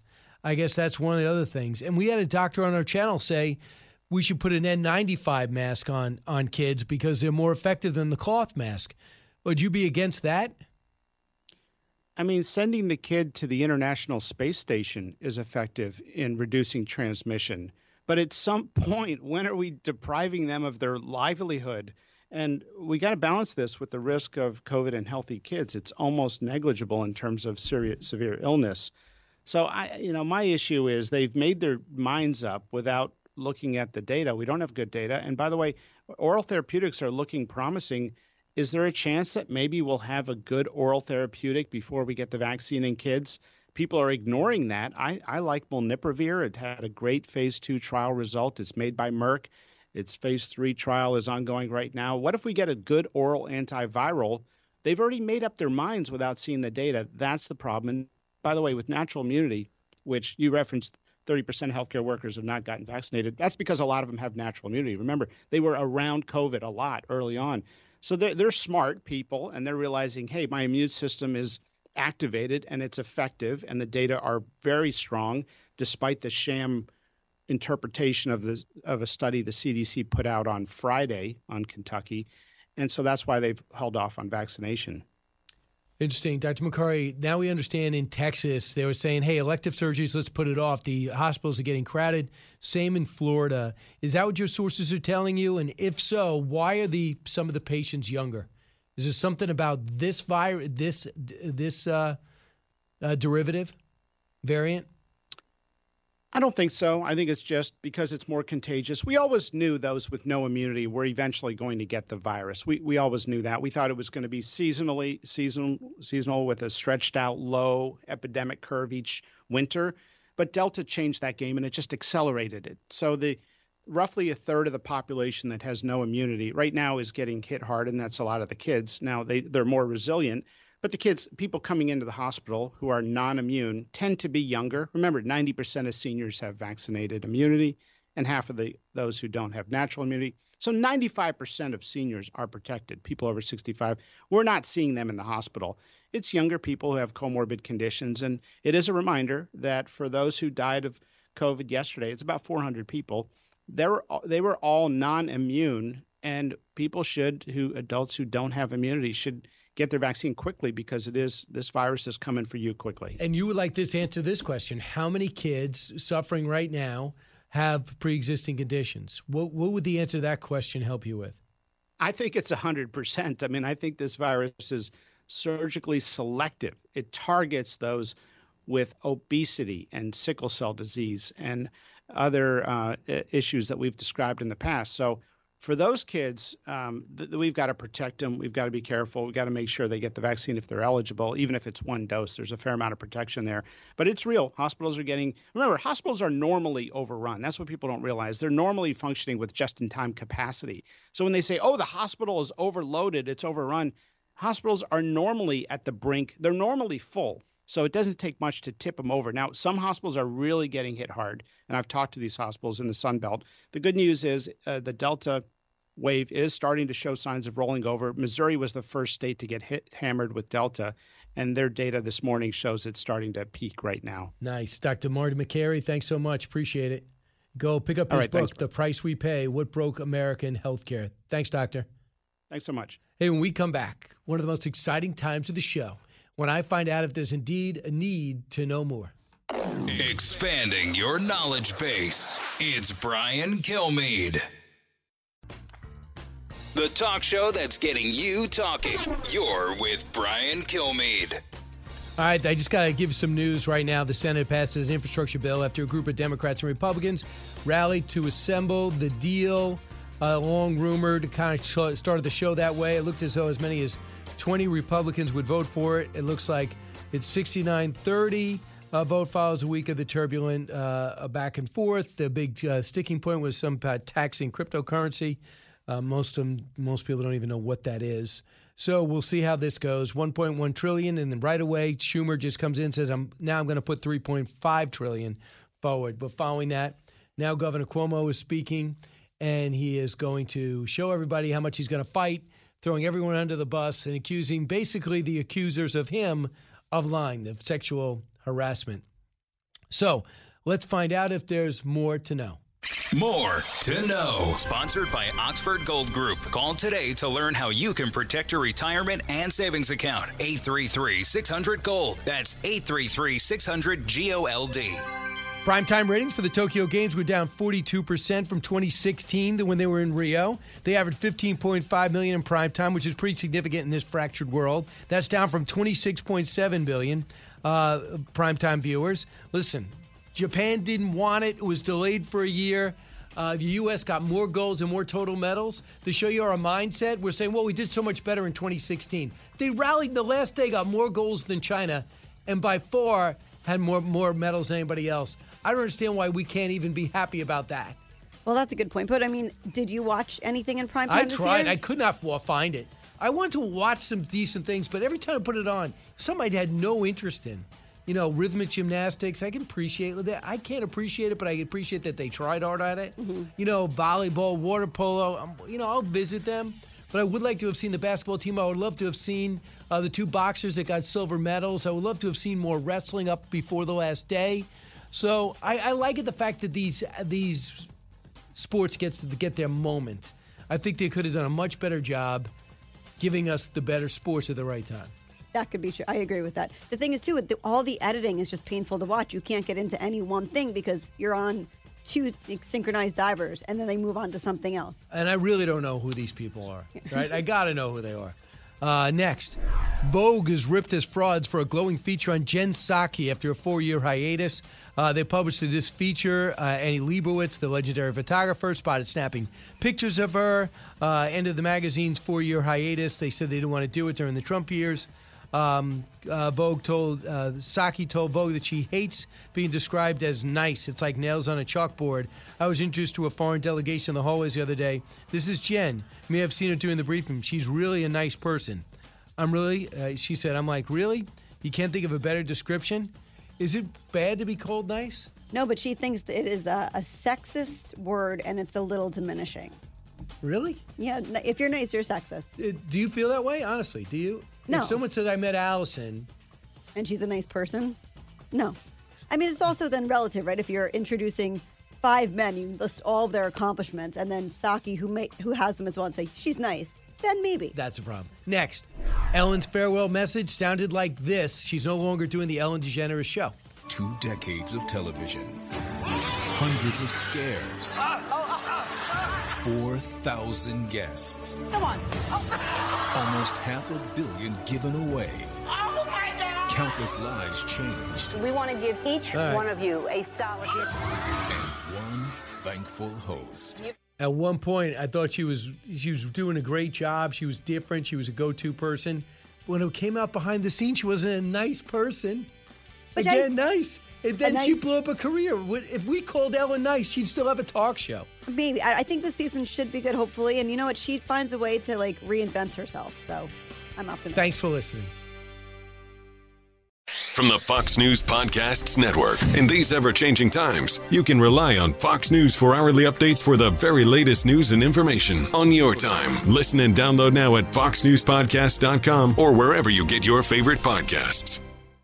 Listen to the show ad-free on Fox News Podcast Plus, on Apple Podcast, Amazon Music with your Prime membership, or subscribe wherever you get your podcasts.